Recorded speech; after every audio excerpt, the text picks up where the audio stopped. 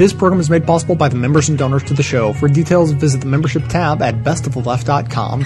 Now, welcome to the award-winning Best of the Left podcast with clips today from Wait, Wait, Don't Tell Me, On the Media, Media Matters, The Young Turks, The Onion Radio News, Counterspin, The Majority Report, The Jimmy Dore Show, and The Bugle. And a spoiler alert for any listeners who would prefer to wait and see the movie, this episode does contain the answer to the crisis in the Middle East. Here is your next quote. If you liked Afghanistan and Iraq, you're going to love this. That was one of the many comments zinging around on Twitter this week, warning us of an impending war with whom? Iran. Yes, Iran. Very good. We're going to have a war with Iran. That's exciting. So, did you enjoy the first Iraq war? Did you love the second one?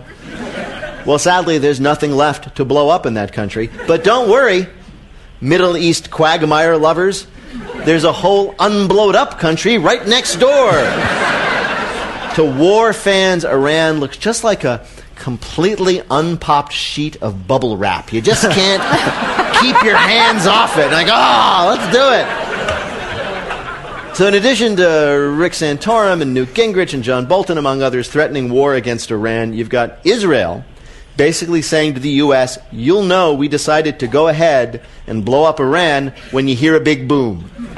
You know, starting a war with Israel, I think Iran needs to call Egypt, and they'll be like, ooh, that's a bad idea. Yeah. You don't start up with them, because they might take a week to end it. Yeah.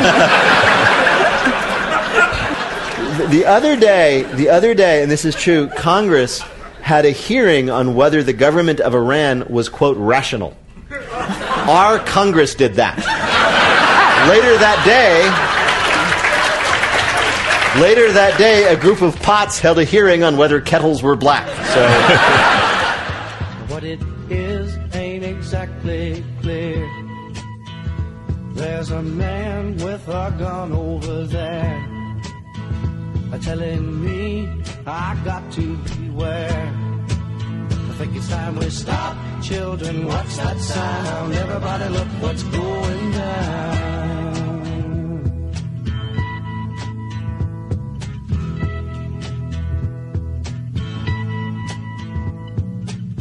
There's battle lines being drawn.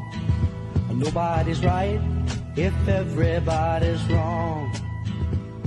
And this is the sound of distant drums. The crisis in the Mideast, fueled by Iran's nuclear ambitions, continues to escalate tonight. They see a growing possibility of an attack by Iran on American soil, hence the circling of the wagons, essentially. So what will ultimately work in stopping Iran's nuclear program? Sanctions or bombs or something else? The prospect of attacking Iran has become a point of honor on the presidential campaign trail for nearly every GOP candidate. This is a president who should have instead communicated to Iran that we are prepared, that we are considering military options. They're not just on the table, they are in our hand. 2 or 3 nuclear weapons wipes out most of the Jews who live in Israel.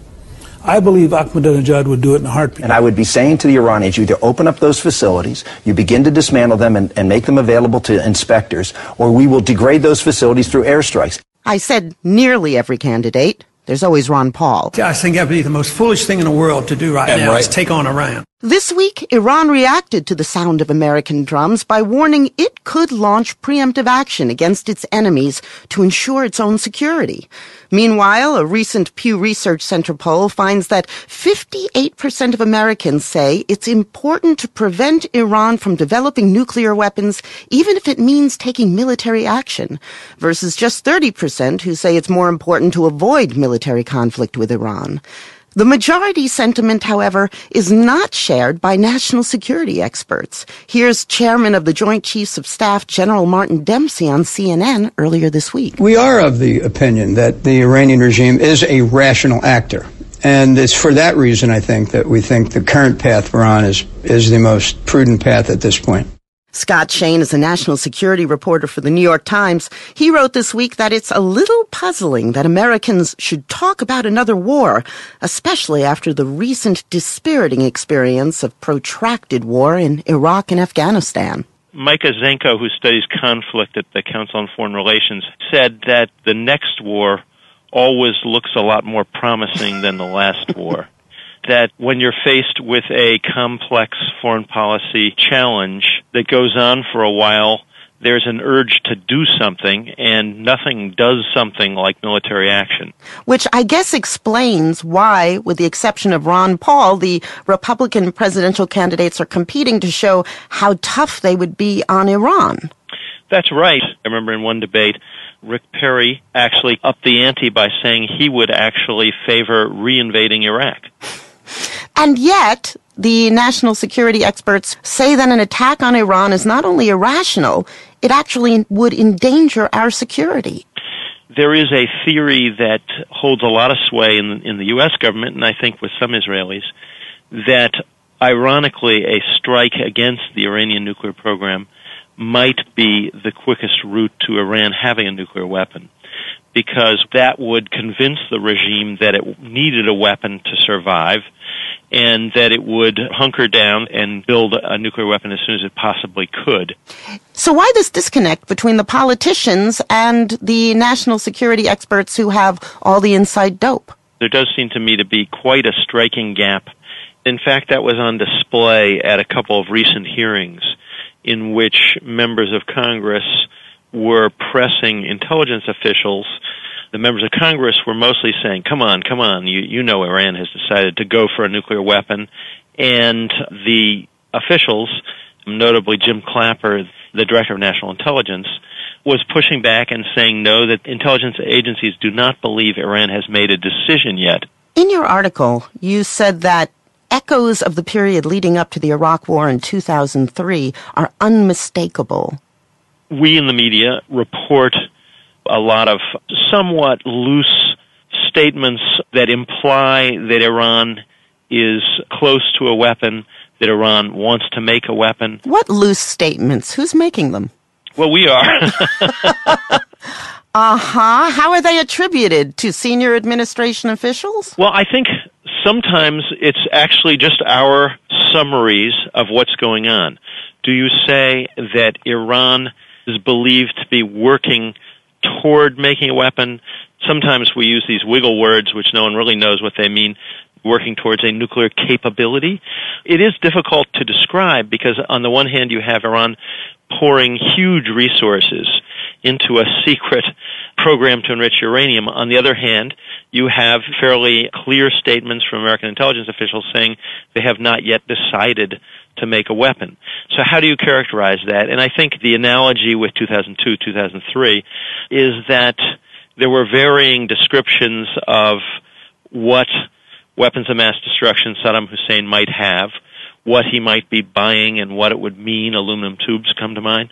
Our newspaper, the New York Times, among others, got into some trouble by overstating the evidence for Saddam's weapons, which of course famously turned out not to exist.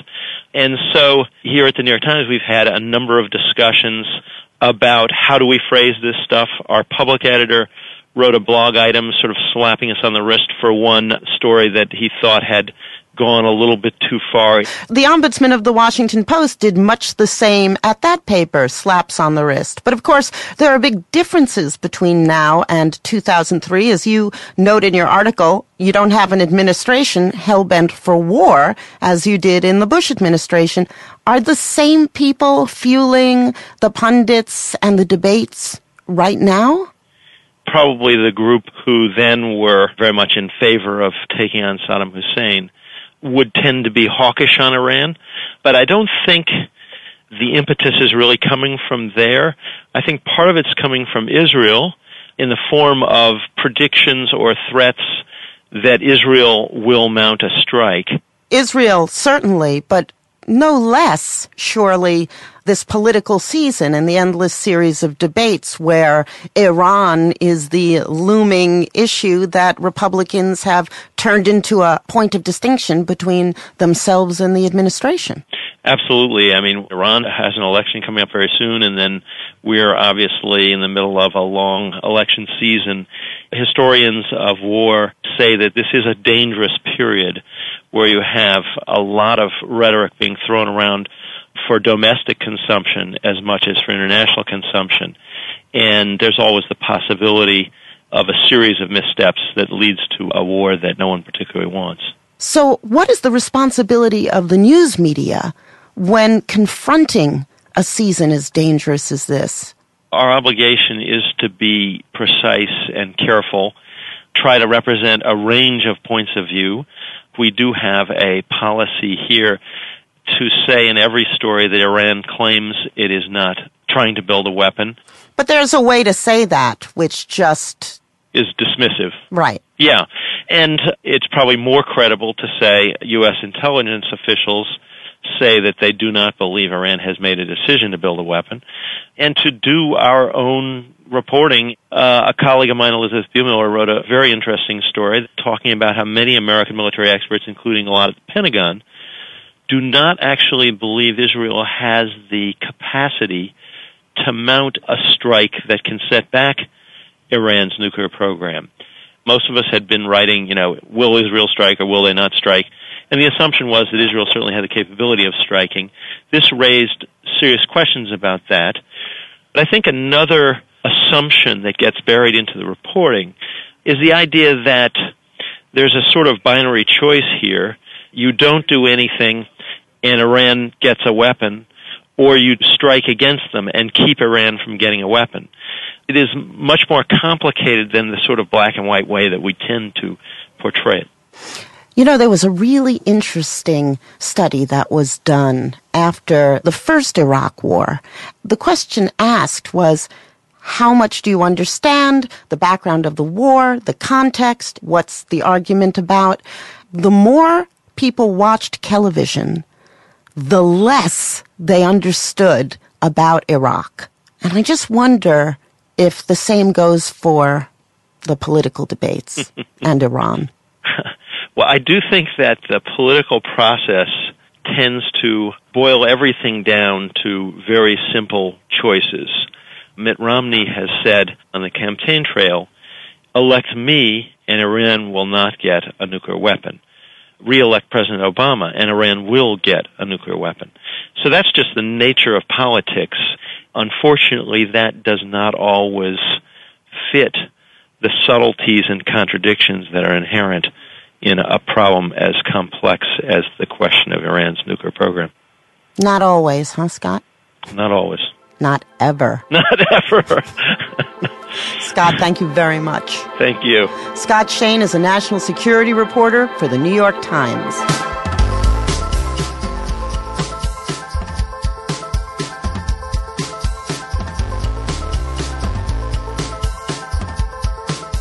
This is the Media Matters Minute. I'm Danny Herrera. Recently, conservative media have been pushing for Israel or the United States to launch a military strike on Iran's nuclear facilities, in some cases justifying an attack by claiming that Iran is on the verge of acquiring a nuclear weapon. I think Iran continues to make very steady progress toward getting a nuclear weapon. Defense Secretary Panetta said just last month they could do it within a year. I think they could do it well within that. I think 2012 could be dispositive on this question. Their claims, often distortions of what military experts have actually said, are nothing new. For years, conservatives have been suggesting that a nuclear Iran is just around the corner.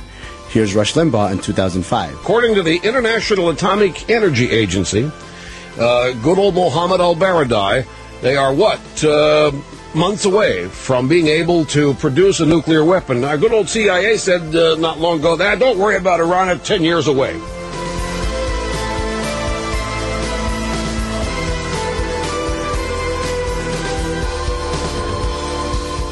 As an anti-consumerism advocate, I'd like to encourage you to shop less, don't buy things you don't need, and only buy the necessities from local, independently owned businesses. That said, if you don't take this good advice, then at least there's a way to shop that helps support this show at the same time. Simply click through to Amazon.com, just one of the major companies under constant boycott by one liberal cause or another, from the banner posted at bestoftheleft.com. Better yet, click through just once and bookmark that link to use every time you shop. Your shopping experience will be identical to normal. It will cost you nothing extra, but 7 to 8% of the cost of your order in soulless corporate blood money will be siphoned off and used to tremendously support the production of this show. Thanks for doing the right thing, whatever you consider that to be.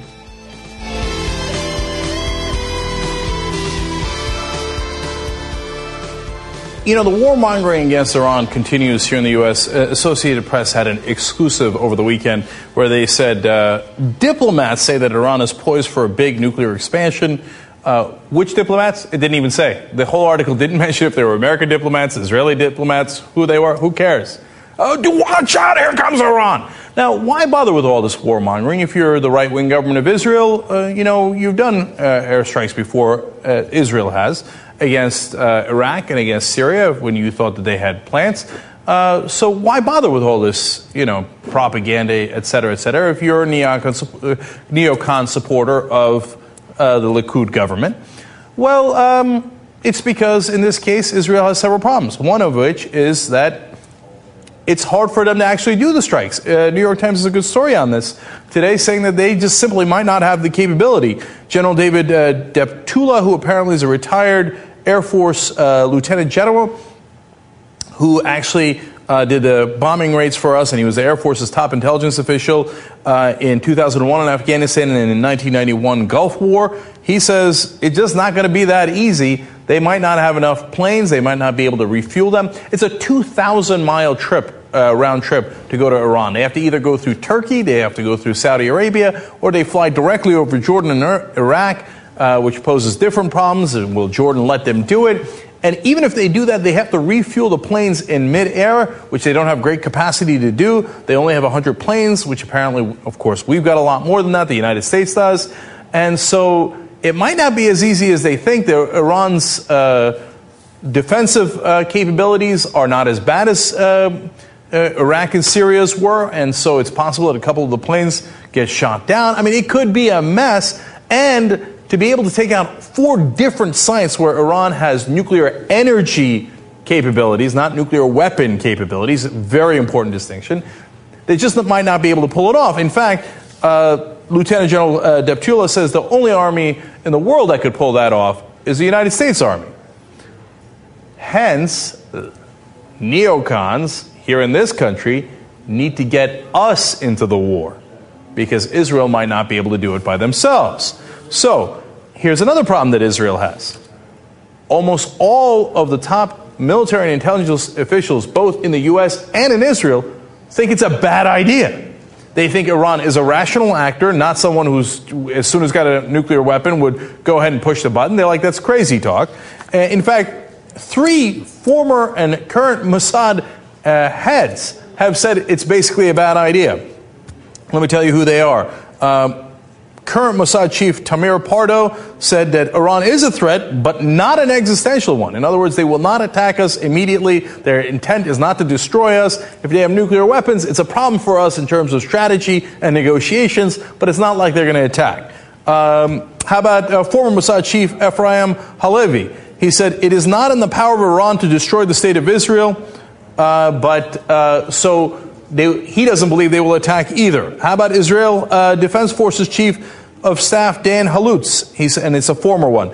He said, Iran poses a serious threat, but not an existential one. They're all saying the same thing. Calm down. This attack has a lot of different problems. If you do it, you're going to start a war we didn't need to start because we don't have an existential threat. Now, Meir Dagan, who was the Mossad chief from 2002 to 2011, he says that if we do it, it would mean regional war. In that case, you would have given Iran the best possible reason to continue their nuclear program, or a nuclear program, because they don't currently have one. So he's saying it would be ironic and counterproductive, because then if we attack them, they say, well, the only way to prevent that attack is if we have nuclear weapons. By the way, another person who shares that idea is General Michael Hayden, one of the most right-wing guys in the Bush administration, saying that, hey, you know what? This would, the attack would, quote, guarantee that which we are trying to prevent, an Iran that will spare nothing to build a nuclear weapon. Okay, all right. How about Martin Dempsey, though? I mean, these guys are former officials. Some of them are current. Some are Israeli, U.S. You get the whole broad spectrum. But how about the head of our Joint Chiefs of Staff? The one guy who would know best. Well, let's go to his testimony.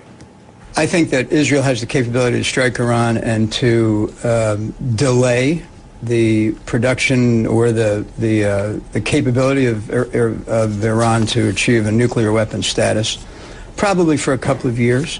But some of the targets are probably beyond their reach, and of course that's what concerns them. That's this notion of a zone of immunity that they discuss.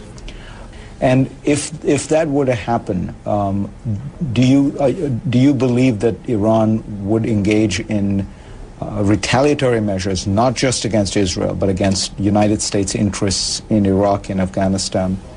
That's the question with which we all wrestle, and the reason that we think that it's not prudent at this point to decide to attack Iran. Not prudent to attack Iran. He's telling them, don't do it. It's a bad idea. Press further, he has this to say. You think that is still unclear, that they're moving on a path for nuclear technology, but whether or not they choose to make a nuclear weapon is unclear? It is. I believe it is unclear, and on that basis, I think it would be premature to exclusively decide that the time for a military option was upon us. Again, clear as day, saying it's not even clear that they're going to have nuclear weapons or they're trying to get nuclear weapons. That's not clear at all. So what the hell are you attacking them for? Now, the third part. When you observe Iranian behavior, does it strike you as highly irrational? Does it strike you as sort of unpredictable? Or do they seem to follow their national interest in a fairly calculating way? That is a great question, and I'll tell you that I've been confronting that question since I commanded Central Command in 2008, and we are of the opinion that the Iranian regime is a rational actor, and it's for that reason I think that we think the current path we're on is the most prudent path at this point. They are rational actors. Why does our chairman of the Joint Chiefs of Staff, the highest official in our military, say that? Because what he's saying is, these guys are not going to fly off the handle and attack us with a nuclear weapon out of nowhere. If we start the war, we'll be starting a war we don't need to start. They're not going to start it. In fact, our national intelligence estimate, that is the estimate of the entire intelligence community, said that they are, quote, guided by a cost-benefit approach. Rational actors, they're not going to fly off the handle and use the nuke. This is our intelligence, collectively, okay? How about James Clapper, who's the director of national intelligence? He said in 2011, we continue to judge Iran's nuclear decision-making is guided by a cost-benefit approach. They're not crazy people. They're going to make rational decisions based on a cost-benefit approach. Don't attack Iran. That's what they're all saying, yet when you turn on television, with the exception there of Fareed Zakaria, who covered this well, everybody's talking about, we gotta go there, ballistic missiles and lab coats, etc. Oh my God, Iran could attack, if counterattacked, or if attacked in the first place, right? And we've covered that for you before. So why are all the intelligence officials in Israel and the U.S. saying, don't go, it's a bad idea, and at the same time we have this tremendous propaganda in the U.S. to go to war with Iran? Because the right-wing government of Israel and their allies here in the United States have made a decision. Israel can't do it alone. We've got to push the U.S. into war so they could do our dirty work. And we don't care that it's a bad idea. We don't care that our generals think that, U.S. and Israeli. We don't care that intelligence thinks it's a bad idea. They have their neocon philosophy. They think if they obliterate all the Middle Eastern governments that are opposed to them, somehow the Arabs, and in this case the Persians, will bow their heads and go, oh my God, you were so right, our mistake. Well, it's not going to work that way. You got to listen to the people in this case that know the intelligence and know the military options, and they're telling you not to go. But here's the way that they think about it. They think, look, if Israel does the original bombing, what's going to happen? Iran is going to counterattack. Once Iran counterattacks, what's going to happen? The U.S. is going to get sucked into war and finish the job. Because what are they going to do here? If you know anything about American politics, if Israel, it doesn't matter who they started the war with, it doesn't matter who was right or who was wrong. If Israel gets counterattacked, it is not a 99% likelihood. It's a 110% likelihood that the U.S. will join Israel in whatever battle it has. Israel could attack Norway for no reason because they say, we didn't like the Vikings back in the day. We would go to war on Israel's side. So that's the logic. That's why you see all this propaganda. That's why the right-wing government of Netanyahu thinks, who cares what Mossad thinks? Who cares what my generals think? Who cares what the American generals think? All I got to do is press the button. Once I press the button, the U.S. is screwed. We dictate their foreign policy for them. They got to come join us. And that's how we get sucked into war. Let's hope to God it doesn't happen. Everybody's going to war, but we don't know what we're fighting for. Don't tell me it's a worthy cause. No cause could be so worthy. If love is a drug, I guess we're all sober. If hope is a song, I guess it's all over. How to have faith when faith is a crime? I don't want to die. If God's on our side, then God is a joker. Asleep on the job, his children fall over. Running out through the door and straight to the sky. I don't want to die. It's the Onion Radio News. God refloods the Middle East. This is Doyle Redland reporting. In what theological and meteorological authorities are calling a wrathful display of Old Testament proportions, the Lord Almighty reflooded the Middle East today. Harley Minogue is a non-denominational spokesman for the all-powerful being. God only promised humanity that he would never again flood the entire earth. He never said he wouldn't flood specific areas. Though regretful about the severity of God's punishment, Mideast peace negotiators nonetheless praised him for coming up with the first ever viable solution to the ongoing crisis. Deep water, pulling me down. Deep water, afraid I'll drown.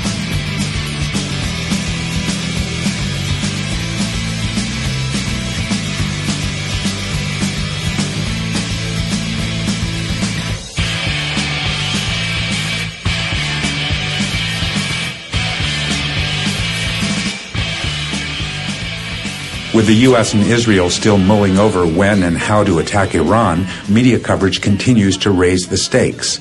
On the March 5th broadcast of the ABC World News, anchor Diane Sawyer announced that Barack Obama and Israeli Prime Minister Benjamin Netanyahu were talking about, quote, the growing nuclear threat from Iran, close quote. Sawyer warned that it might be the last chance for the two to meet face-to-face before a possible Israeli attack. Correspondent Jake Tapper explained that the two leaders are adamant that Iran, quote, cannot be allowed to develop a nuclear weapon, close quote. But what if Iran did? Here's how Tapper framed the issue. What might result? A nuclear arms race in one of the most unstable parts of the world, an attack on Israel, and or terrorism. Indeed, those terrifying worst-case scenarios could be three possibilities, but there's also at least one other possibility, that none of those things would happen.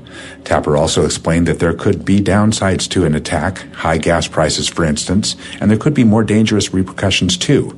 ABC had former counterterrorism official Richard Clark explain that Iran could use the terror weapon to attack U.S. and Israeli interests throughout the world. This is the state of the Iran discussion. Powerful nations speak openly, in violation of international law, of launching an unprovoked attack on another country.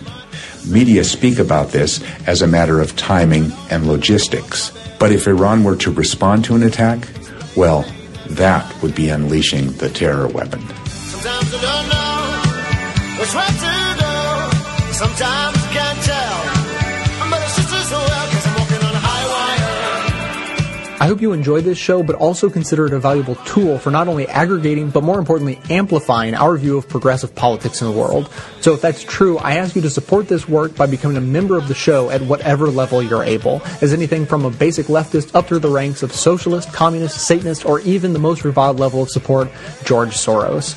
I produce 11 episodes a month of fearless coverage on all the hot-button issues we face, maintaining a rock-solid schedule. So if that sounds worth supporting, please consider signing up to donate as little as $5 a month or even $55 a year. Members also gain access to bonus audio and video content that doesn't make it into the show itself. So for a concrete way to support a strong progressive voice, please visit the membership tab at bestoftheleft.com. We're in for some nasty weather.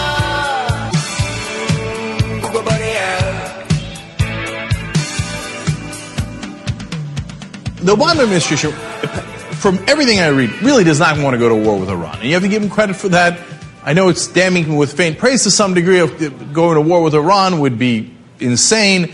But look, there's a ton of pressure in Washington to do it, and they're resisting that pressure, and they're fighting back. You know, you've seen Leon Panetta, the Secretary of Defense. You've seen the head of our intelligence Clapper out there testifying over and over. General Martin Dempsey, chairman of the Joint Chiefs, saying that it is ill-advised. Iran does not have nuclear capability at this point. One of my favorite interactions was with Senator Lindsey Graham when he's pressing Clapper on nuclear weapons. And he's like, so Iran is definitely making nuclear weapons, right? And Clapper says, no, they're not. And Lindsey Graham's like, well, maybe you misspoke. But they're working on a nuclear program, right? And he's like, no, actually, they're not. To the best of our intelligence, they're not working on a nuclear program. Lindsey Graham's like, okay, let's move on anyway. Okay? And of course, you're going to be shocked to find out a bipartisan group of senators, including Joe Lieberman, has decided that, we should pressure the government to go to war with Iran earlier. Of course, they say threaten war. We just want to give authorization. We're not saying we should. Anybody remember how we went into Iraq? About how some bipartisan group of senators just wanted authorization. So as all this is happening, President Obama sent his national security advisor, Tom Donilon, to go talk to Prime Minister Netanyahu in Israel. Well, how'd that go? Well, unfortunately, not well.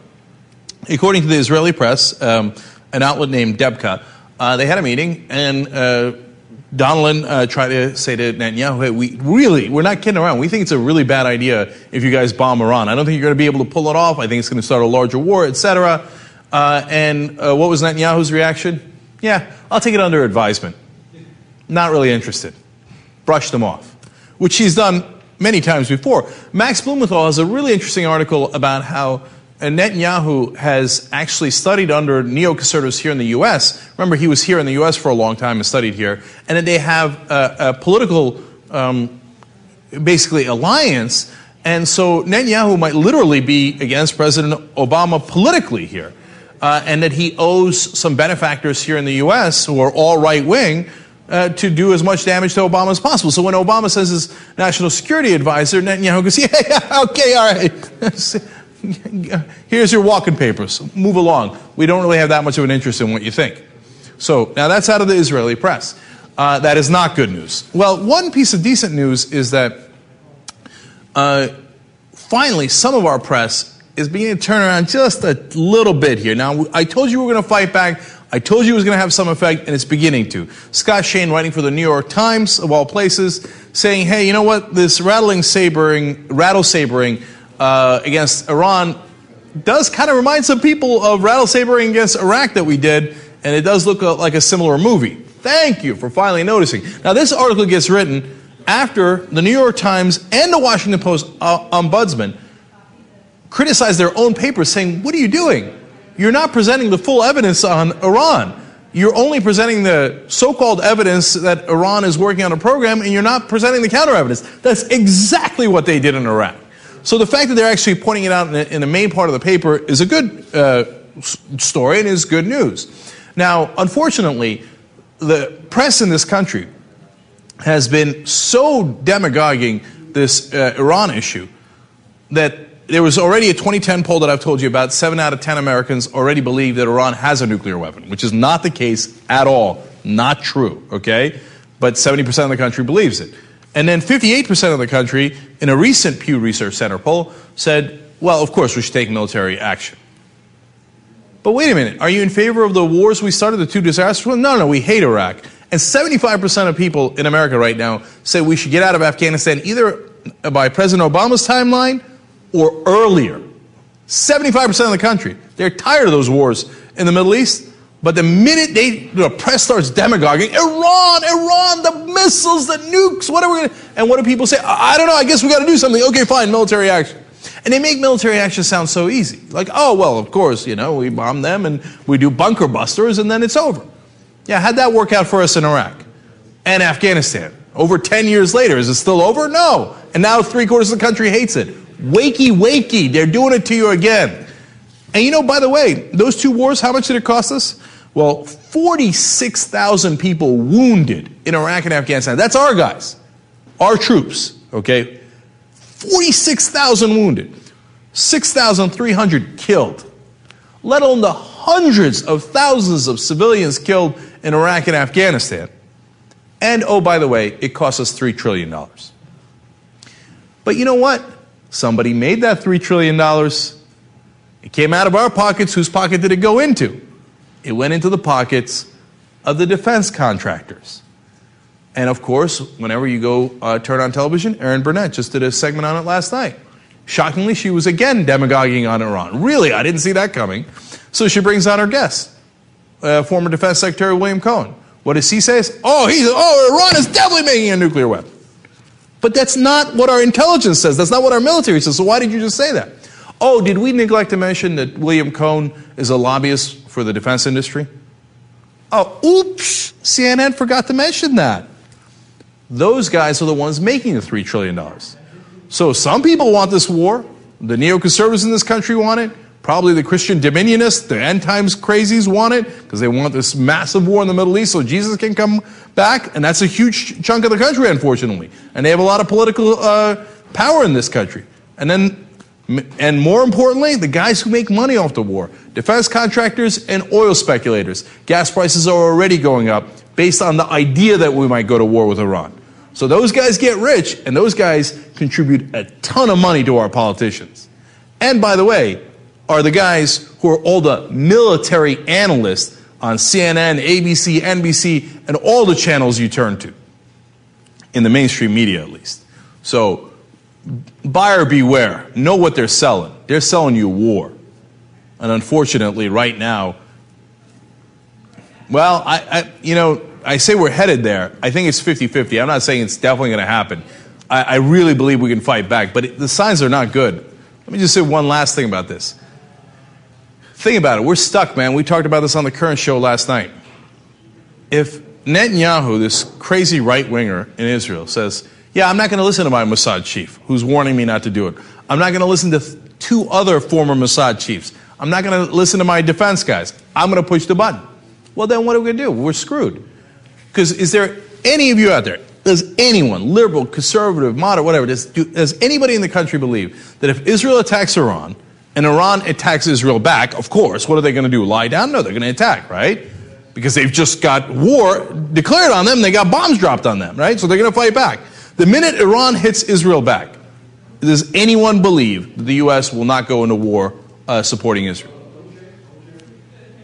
Unless Israel wipes them off the board, maybe they just destroy them and they don't need us. But the minute they need us, oh, we're going.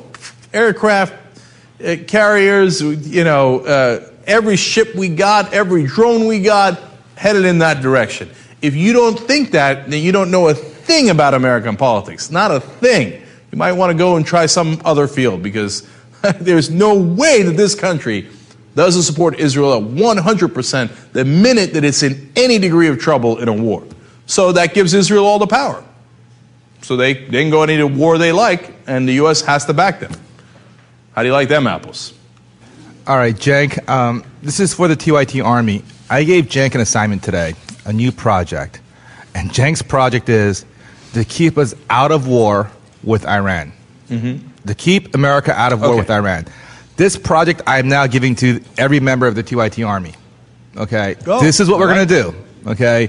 We are not going to let the stupid corporate media and the military-industrial complex send us to yet another bullshit war. Okay? This is our job. This is our assignment. Let's get it done. What we have on our side is indisputable truth. We know exactly how they engineered this the last time. They're doing the same exact thing here. When you point it out to people, they're like, oh, the problem is you're so right, right? And we have the entire intelligence community and the entire military actually on our side this time. It's a big advantage. So we have a shot at this thing. I don't know how you can help, but God bless your heart in any way that you can. Here's how you can help, okay? Talk to your local press. Write to your congressman. Tell your friends. Tell your neighbors. Tell Randy Gonzalez, okay? Don't drag us into another war with another country in the Middle East. How long has it been? Shall we get into it again? Excuse our disgrace. We've had no time to paint the place. The dog is always barking at the mailman. I won't waste your time with my revelation. Hello.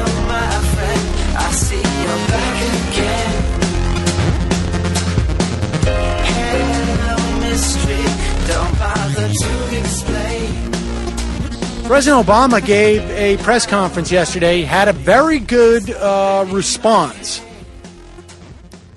in terms of war with Iran. Is it meaningful? I don't know. I could come up with an argument that the more Obama postures as not rushing headlong into a war with Iran, the more room he has to sell our involvement, to say that he couldn't stop Israel. But then again, I could also come up with the argument, the reverse argument. So let's take it at face value. I was rather impressed by this response as to the Iran war rhetoric. What's said on the campaign trail, those folks don't have a lot of responsibilities. They're not commander-in-chief. And when I see the casualness with which some of these folks talk about war, I'm reminded of the costs involved in war. I'm reminded of the decision that I have to make in terms of sending our young men and women into battle, and the impacts that has on their lives, the impact it has on our national security, the impact it has on our economy. This is not a game. There's nothing casual about it. When I see some of these folks who have a lot of bluster and a lot of big talk, but when you actually ask them specifically what they would do, it turns out they repeat the things that we've been doing over the last 3 years. It indicates to me that that's more about politics than actually trying to solve a difficult problem. Now, the one thing that we have not done is we haven't launched a war. If some of these folks think that it's time to launch a war, they should say so. And they should explain to the American people exactly why they would do that and what the consequences would be. Everything else is just talk. I have to say that doesn't sound like a president who is trying to prepare the country for war. At the same time, you got people like Senator Carl Levin coming out and saying, like, he thinks that an Israeli attack on Iran is imminent. So we don't know. But I'm not convinced that this war chatter doesn't simply just benefit a lot of different parties. And hopefully it's not happening. Falling down again, reach out to me. Hi, I'm Sam Cedar. You may know me from my shows on Air America Radio, from filling in for Keith Olbermann on Countdown, or even, God forbid, my directing shows like Comedy Central's I'm with Busey. If not, you should really get to know me. Not personally, of course. I think we'd both find that uncomfortable. But if you're a fan of the best of the left like me, I think you'll enjoy my daily live show and podcast, The Majority Report, at majority.fm. It's a daily dose of political news, analysis, and guests like Chris Hayes, Robert Reich, Digby, comedians like Mark Maron, Janine Garofalo, filmmakers like Morgan Spurlock and Lucy Walker, and on occasion, between my rants on raising taxes, ending wars, and decorporatizing our democracy, I can be mildly amusing. I'm unbought and unbossed daily on The Majority Report at majority.fm. Doesn't mean a thing. They're beating the drum in the media for war with Iran, and it looks like Israel's really going to strike Iran. Does it not look that way? Well, I'm not sure, because I think that I was encouraged that Obama tried to tamp it down, and I think if Israel thinks that America, if Bush was in office, then Israel would be, we can just go ahead and America will be behind us 100%. I think it's good that Obama is kind of messaging to them, no, we're not going to be behind it. So that might prevent them from doing it. I mean, I don't expect anything will happen before the election. Oh, really? You don't think? No, because I think Netanyahu is crazy enough and strident enough to do something to force Obama's hand, because then if he can't be seen not protecting Israel in an election, you know what I mean? Why are we not, if we're, let's say, okay, we're going to go down that road where we say if Iran gets a nuclear weapon, they're going to use it and we have to stop them. If you apply that logic, why are we not going after Pakistan? They harbored the guy that masterminded 9/11. Yeah, I know. They have it. How come we're not going after North Korea? Because our foreign policy of the last 10 years, it dictates that we should never invade the country we're supposed to invade. Right. We're always supposed to have a conflict. If another country is a threat, then we find a country near it and have a war with them. That's our foreign policy. It's like the Academy Awards with the old actors. They get the award, but it's never really for the movie they should have gotten. Yeah. It was for the Al Pacino, Sense of a Woman. Yeah, The Color of Money with Paul Newman. Wow. Yeah, like Iraq should have got invaded in the 1992 when they went into Kuwait, but we did it for this time when they didn't deserve it. Right. For 9/11. Lifetime achievement. Because the first Gulf War was a much better picture. It really was. And I think Dustin Hoffman was in it. Yeah. So, but it's good that we're, talking about another country having weapons of mass destruction that we should go to war with, because that really worked out great the last time. Yes, it certainly does. Okay, you know what? Actually, Benjamin Netanyahu called in to talk to me about this. Really? Yeah, he had something to say. Jimmy, this is Bibi. Bibi Netanyahu. I'm having a lovely time visiting your country. I'm sure many Americans turned on the telly yesterday and wondered why their president was talking to Gene Simmons at the White House. Well, that was actually me. Mr. Obama and I were having rather tense talks about your country's commitment to military intervention against Iran. I just don't know how to get through to him. There's an old Yiddish saying, "So große die Ohren, sondern hört nicht an." Loosely translated, he has such big ears, but he doesn't listen. This is one intractable Schwarzer, I can tell you that. I mean, what is the big deal?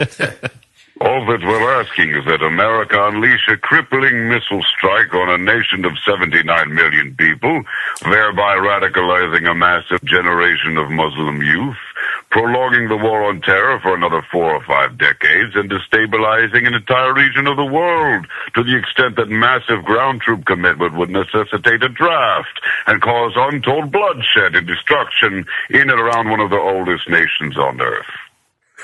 On my worst enemy, I would wish this. But we'll get our way, I have no doubts. AIPAC, the Christian right, etc. Like I've said in the past, America is a thing easily moved. Not so much in Israel. You wouldn't be able to tell from the media here, but there is this annoying debate there about what sort of role we should play, what sort of relationships we should have with our neighbors. And, get this, many Israelis are opposed to preemptive war against Iran. Ha! And I am much less popular at home with those people than I am up on that AIPAC stage here. To be honest, I much prefer my dictatorial role in the U.S. government to my democratic role in the Israelis. Because in America, that's where wars are born, baby. If you can convince a Christian fundamentalist he's on God's side, he will burn down a village full of women and children without blinking. I've seen it. You don't find that in many places in the Western world anymore. But to get our way, we always have our greatest weapon. Way more powerful than any flimsy Iranian nuke. The word anti-Semite. Everyone cowers before its power. It's so loaded that it can fell even the most eloquent Goliath. The word anti-Semite used to mean someone who hates Jewish people. Now, it simply means a Gentile that questions anything that Israel does. Special thanks to Alan Dershowitz and Simon Wiesenthal for their excellent fieldwork on that one. Pioneering the world of etymological warfare. And if you object to this, that makes you an anti-Semantic anti-Semite. You have no place in the discourse. So unless you want to be labeled an anti-Semite, I strongly suggest you get out of our way and simply hand over your foreign policy to AIPAC and myself. That's right, easy now, and nobody gets hurt. Well, no one you know. You Americans, you think you're so free. Adorable. All right, Jimmy, come visit sometime. We miss you. I miss your Shayna Poonam.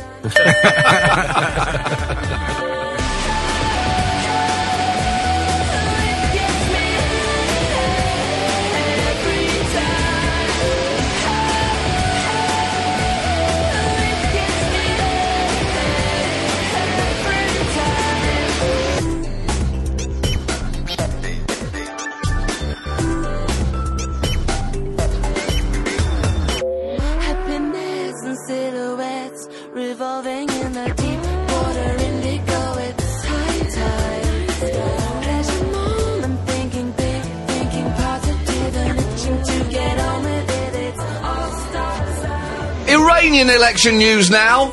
And Iran threw itself an election this week, but it was more of an election costume than the real thing. It's like someone dressing up as a slutty nurse for Halloween. It doesn't mean that you're actually a nurse, and it's actually pretty offensive to the thing that you're dressing up as. This wasn't just democracy with a lowercase d, Andy. It was democracy inside inverted commas with a question mark at the end of it, as well as a winking emoticon. All the candidates in the Iranian election had to be pre-approved by Iran's Guardian Council, which meant that the contest was effectively between different conservative factions, largely those who support President Mahmoud Ahmadinejad and supporters of the Supreme Leader Ayatollah Ali Khamenei. And basically your choice was either conservative with an uppercase C or conservative with an uppercase K. It was like choosing between full sugar Coke and full sugar Pepsi. They both taste the same, both are extremely bad for you in large doses, but both undeniably give you a jolt of energy. Is that how you sort of get yourself functioning in the morning now? Just a little bit of extreme right-wing Iranian politics? Yeah, because I'm just trying to kick coffee, Andy, and that's it's the only thing that really sparks me up. Some hardline clerics just get you out of bed in the morning. So do you have one sleeping with your dog in his little kennel? Mm-hmm. Yeah. Yeah. That's a good idea. Why not? Yeah. Just wake me up every morning with a call to prayer. Just don't want your dog sort of... Hoagie wakes me up every morning with a call to prayer. Right. So it's not a call to prayer, it's kind of a whine to dump. Also on the subject of Iran, Benjamin Netanyahu, the Israeli Prime Minister, has entertained the world with his comments on the Iranian nuclear program, in which he said, ladies and gentlemen, if it looks like a duck, if it walks like a duck, if it quacks like a duck, then what is it? What is it? That's right, it's a duck. Or it's Mick Jagger with a heavy cold and a minor dose of rheumatism, still cranking out satisfaction like he's a 25-year-old. Awesome display by Netanyahu, but he finished this sentence. He said, if it looks like a duck, walks like a duck, quacks like a duck, it's a duck. But this duck is a nuclear duck. And you cannot really put in any clearer terms the problems the world faces with Iran, John. It is a giant nuclear duck. Yeah. And, I mean, the real concern is, do the Chinese have a big enough pancake and enough plum sauce to deal with that nuclear duck? I think the concern is that they're going to use that nuclear duck, Andy, and, you know, if it has the range, they're going to fly it over to Israel so it can just take a shit on Jerusalem. That's their worry. I guess that is a thing. I mean, what do you do with the duck? Even if Netanyahu is right, and this is not the first time an Israeli politician has used the duck analogy. In 2000, the Speaker of the Israeli Parliament, Avraham Berg, said, listen, let's not fool ourselves.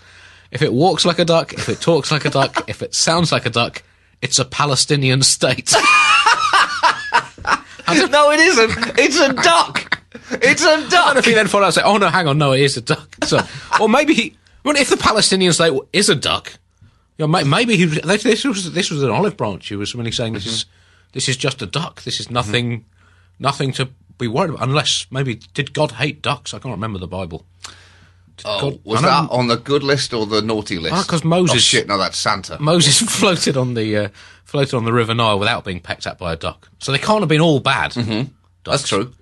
And in the New Testament, according to the recently discovered papyrus containing the Gospel according to St. Lionel, Jesus did once kick off a parable by saying, "Sorry, I'm late, parablers. A duck crapped on my donkey." Nightmare to get it out. I'm telling you, absolute nightmare. Anyway, you didn't need to know that. So, let's get on with business. So, hands up who likes being nice to people? Well, have I got a treat for you today? Right, strap in. Once upon a time, there was a lovely little girl who was swept away in a tornado with her little pet doggy. God, he was great, wasn't he? Yeah, but he could spin a yarn. Benjamin Netanyahu emphatically, Andy, gets the Bugle Award for Quote of the Week because it really was an absolutely incredible piece of speech making. And in fact, that speech can be anything you want it to be in different forms. It can be like a beat poem, Andy. You see, Iran claims it's enriching uranium to develop medical research. Yeah, right. If it looks like a duck, walks like a duck, and quacks like a duck, then what is it? That's right, it's a duck. But this duck is a nuclear duck. And it's time the world started calling a duck a duck. A duck. Or, Andy, or it can be like an epic speech in a $300 million American movie. You see, Iran claims that it's enriching uranium to develop medical research. Yeah, right. If it looks like a duck, walks like a duck, and quacks like a duck, then what is it? That's right, it is a duck. But this duck is a nuclear duck, and it's time the world started calling a duck a duck. So let's get out there and let's kill those f***ing aliens. The point is, it was an amazing speech, Andy. It was an absolutely phenomenal speech. Ehud Barak, the Israeli defense minister, said about Yasser Arafat in 2002, Yasser Arafat happens to behave like a terrorist. He looks like one. He walks like one. He quacks like one. That is the key giveaway for all terrorists. And yeah, when they get nervous, isn't it? They quack. It's like a tick when they get It nervous. is, and it is. I think it is frankly incredible that most airports now do not have quack detecting technology. That you don't just suddenly jump, try and surprise them, just do a loud sound. Just a little pond with bits of bread in. They And can't you know, resist as soon as anyone dives in, terrorists. They can't resist They it. cannot resist it. So what are the options then for dealing with a duck? I mean, you could shoot it or strangle it. Yeah. Or headbutt it in the beak. But, I mean, in this situation, I know, let's not rule out diplomacy with the duck, John. Maybe we should be feeding the nuclear duck bread to earn its trust and take a bit of time to get to know the duck and understand its concerns. And then once we've gained its confidence, just train it not to shit on our cars. I think that's... You've got to play the long game with the ducks. But all through this, you have to get the feeling that Israel is posturing like an Italian man with a new scooter and a passing lady to impress. So the parliamentary elections on Friday in Iran were Iran's first national election since 2009, which you may remember ended with people rioting in the streets and Iranian protesters being attacked by Basij militia on motorbikes hitting people with sticks. So not exactly a ringing endorsement of the whole process back then. So this time they were much more careful. The leaders of the opposition Green Movement have been under house arrest for over a year and were completely barred from taking any part in the elections. The results were a win for the anti-Ahmadinejad conservatives, those all loyal to the Supreme Leader Ayatollah Khamenei. And it has to be tricky for Ahmadinejad now to thread the needle of power when you have a Supreme Leader hovering over you. It's like being the coach of a sports team, trying to get your team to listen to you while you have a Turbo Supreme Ultimate coach who claims he's been appointed by God right over your shoulder who can get rid of you any second. Or it's basically exactly like being manager of Chelsea. But the defeat for Ahmadinejad and his loyalists, including the fact that even Ahmadinejad's sister lost her election, means that he will face a more hostile parliament in his final 18 months in office. And it really brings it home to you, Andy.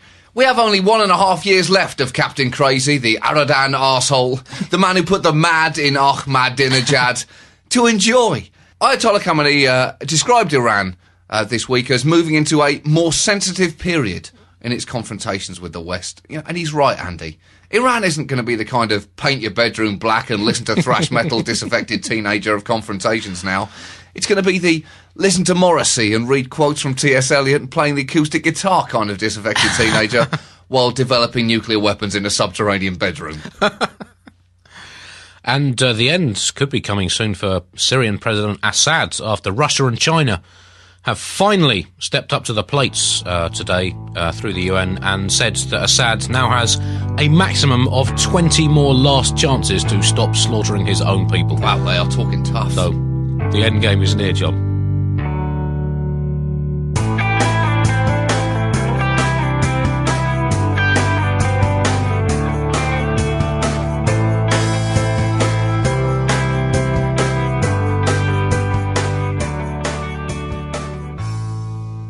Thanks for listening, everyone. So over the past couple of episodes, there's been a conversation about a relatively minor joke that was told in passing on the Jimmy Dore show. She's really attractive, right? And she's got such a nice smile. I felt so sorry And I hear she for really her. puts out. Too. I felt very sorry for her. It was called out as sexist by a caller and was compared to what Rush Limbaugh had been saying recently about the woman who testified in front of Congress. The joke itself, I believe, is less relevant, but it did open the door to what I think is an interesting conversation about comedy and language and being sensitive to oppressed groups, such as women in terms of sexism. And so because this joke was told on the Jimmy Dore show, I invited Jimmy to come and have a conversation. So that's what you're about to hear. I think it's a really excellent conversation, especially because I finished it with a different opinion than I started it with. So hopefully you will see that transformation and be warned that I believe we use every single one of the most commonly used offensive words in the English language in this conversation. Here it is. All right, so Jimmy Dore, welcome to the show. And thanks for having me on. So you've heard everything up to this point. I sent you the clips from the past couple of episodes. Yes. So to preface, I believe that the comparison between what happened on your show and Rush Limbaugh has been completely put to bed. I talked about it on the last episode. I thought that it was an absurd comparison, but it was a window to a separate conversation about word usage and comedy and all of those things. So taking a giant leap past how we got into this conversation, let's hear your perspective on it from there. So, well, first of all, I'm very glad because it's the calls I heard. It sounded like they were still confused, even after you had explained it to them, that they were still confused that there was some kind of comparison. So let me just say that I want to just make people, I'm not standing up for sexist jokes or sexism. I'm a feminist. And so is Frank Conniff, a feminist. And I just wanted to make the point that intention and context is everything when it comes to humor. And that people are all the time. Lots of people are offended by great comedy all the time. We know that. I would just like to ask Mara and Joe who some of their favorite comedians are. I mean, Chris Rock is one of my favorites, and he says inappropriate things and words that are on Mara's list. Because Mara said in her call that you can't use certain words at any time. She said the word faggot or slut or she made an equivalence between Frank using the term put out and someone using the term faggot, which she said, what if he would have called Rick Santorum's son a faggot? I would say, well, I would have to hear the joke and hear about how it was used in context, because maybe so you can't just make a blanket statement like that certain words are bad or good, because then we'd never have The Simpsons, we'd never have Archie Bunker, because that's what real satirists do. And I know the fact that Rush Limbaugh hides behind a false claim of being a satirist when he's just being literal. He's just being literal and filled with hate. And when someone's being a satirist, they can portray or sometimes pretend to be filled with hate or saying something inappropriate, but that's not the point. Is something else. So that you have to make the distinction. And so when she says that certain words aren't okay, you have to think of it's okay.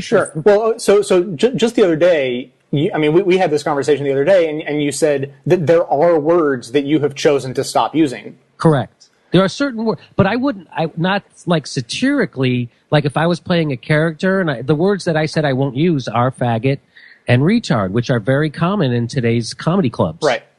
And I'm not saying that you can't use those words comedically. I think you can. I think just personally for me, they get misused so often comedically. And I'm not saying that people And I'm not saying that Frank can't misuse a word. Just because he doesn't intend to misuse it doesn't mean he can't. Oh, of course. But I think the intention is really what matters, and the context is also what matters. And Sure. let me just make one quick point about how people get offended by truly great comedy all the time. When I was a little kid, my parents wouldn't let us watch Monty Python because they found it offensive. And American culture still finds George Carlin's 7 words not only offensive, but illegal to say on television and radio. That doesn't mean that bit isn't funny or it's wrong. It just makes it inappropriate for certain people, and it certainly isn't appropriate according to our cultural mores. So, I won't say the words because I know you'll have to bleep them or something, but... Well, no, but... So the word... Oh, okay, so the words were shit, piss, fuck, cunt, cocksucker, motherfucker, and tits.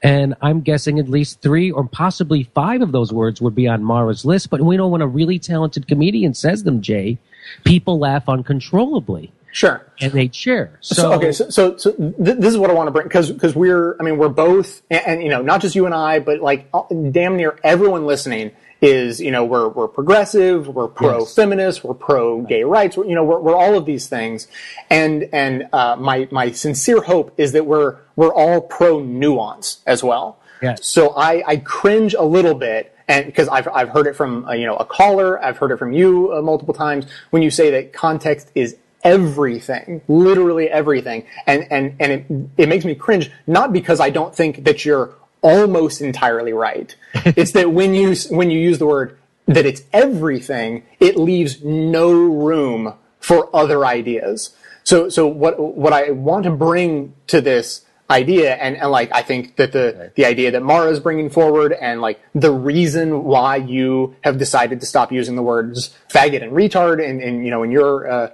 comedy, is that there is room for something other than context. There's a little bit of space there, where society speaks up and is like, hey, you know what? I get your context, I get your intention, but even though you intended in a good way, and even though you're on my side and all of that, some words are so painful that eventually they rise to that level. What words would those be? Faggot and nigger come to mind immediately. Okay, so you don't think there's any way that a comedian can use the word? No. I'm pro-nuance. I'm very pro-nuance. So you're saying that sometimes it is appropriate to use those words, right? And the context is what matters. Is that what you're saying? What I'm saying is that it requires a lot of thought, and I mean, I know that your position is it takes a very talented comedian to handle these words properly. Yes, and so I don't want there to be this sort of instant backlash against anyone who pushes comedians to be more sensitive of oppressed groups. So if a woman speaks up saying, hey, as a woman, I find some words offensive, I don't want the comedian's reaction to be, you're wrong because my context and intention is everything, therefore your opinion doesn't matter. You see what I'm saying? Sure. But I think someone making that blanket statement, I don't think that that's an intelligent statement to say that, hey, these words offend me in any context, so please don't ever use these words. That's what you're saying, right? That someone would be saying that? I don't want to, put words in anyone else's mouth. I would hope that anyone coming to you with that sort of a complaint would be nuanced themselves and say, that it's important to be incredibly careful how you use them. It is important to be. That's what I'm saying. I'm not saying that they're easily misused. That's why it takes a really talented guy to be able to handle them. Right. So what you kind of are making my point, I think, correct me if I'm wrong, but you're saying that yes, words can offend in a lot of different situations that you don't think they can. And that's why you have to put thought into them and make sure you're using them correctly. But ultimately, there are no words that are on a list that are unusable. Is that what you're saying? Essentially. Okay. See, I really think that there is so much less light between you and I and the callers than we feel like there is. I feel like there's some degree of miscommunication and some degree of just like missing each other's points. Just a little bit, because what what oppressed groups of any kind, whether they be like genuine minorities, like the LGBT community, or ironically, women are the majority of the population, but they're oppressed anyways. What I feel, as if I can speak for any of them, of course, but what I hear from them is, please be more sensitive to how words you use can perpetuate our bad situation. Yes, that is, yes. I would never want to do a joke. Yes. Oh, that is such a good point, Jay. Thanks for making that point. Awesome. That is such a good point. Yes. I think, point well taken from you and your callers. If the point was, please be sensitive to how you use words, because if you use them in the wrong way, it forwards this degradation of women. Exactly. That is, I believe, exactly what Mara from Pittsburgh was trying to get across. You and I are straight white males. And so we simply don't have the perspective of an oppressed group. And so what I'm trying to be much more sensitive to is, when I hear from those groups, to take what they're saying really, really seriously and try to understand in a much deeper way that no matter what your intention, no matter, what context, that sometimes things that are said hurt those oppressed groups in ways that you and I can hardly imagine. And often it's just perpetuating their situation so that it takes them longer to gain equality. So like with Frank's joke, I mean, you go ahead and tell us what was your opinion on Frank's joke in question. And I think Frank feels the same way. If he had to make the joke again, he wouldn't. Yeah. I wouldn't. When he said it, I just tried to, because I knew that it could be easily misinterpreted, and I knew that it could. And the whole point of the bit that we were doing was in support of his daughter. I really had genuine sympathy for her. I still do. Mm-hmm. And so then he did that. I'm like, you don't want to miscolor the bit. You don't want to miscolor the intention of this bit with something that someone's going to take as a cheap joke.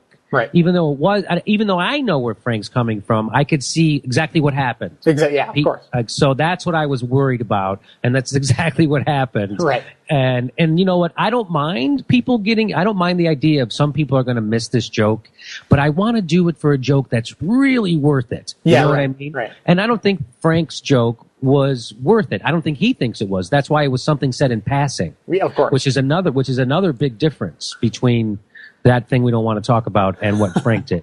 I think we've cleared this up quite nicely. Did you have a last point to add? Yeah, no, I think we did too. So thanks for doing this. Awesome. Well, thanks for coming on. Okay, Jay. So there we go. That was the conversation, and I certainly hope that you heard right there somewhere in the middle, Jimmy just tied me into a knot, and that is where I was having my realization and changing my perspective, because I went into the conversation, in my head I was thinking, context can't be everything, can it? That seems so lacking in nuance. It seems like it leaves no room for mobility and movement and other ideas to come in and mix. And so context can't be all there is to it. But in my heart, I knew, I really have always believed, my whole life, I've always believed that no word it should actually be forbidden, because given the right context, it's not offensive. And so I was twisted up and I couldn't say what I was trying to say.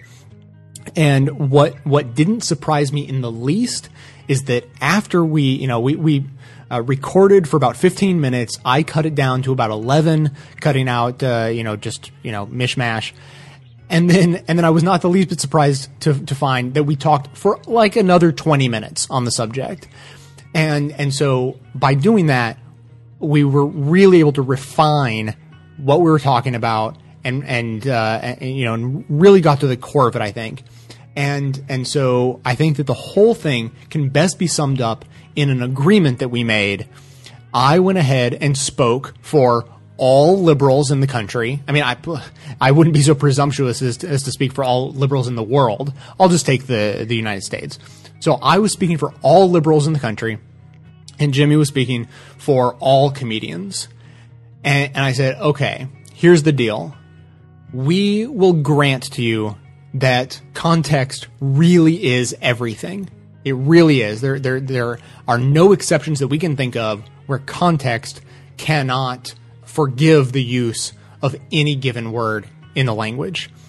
And in return, comedians will recognize that there are some words that go along a spectrum from the relatively innocuous phrases such as "I hear she puts out," which is offensive. It perpetuates slut shaming against women, but it is relatively innocuous compared to other much harsher words such as faggot or nigger and so on.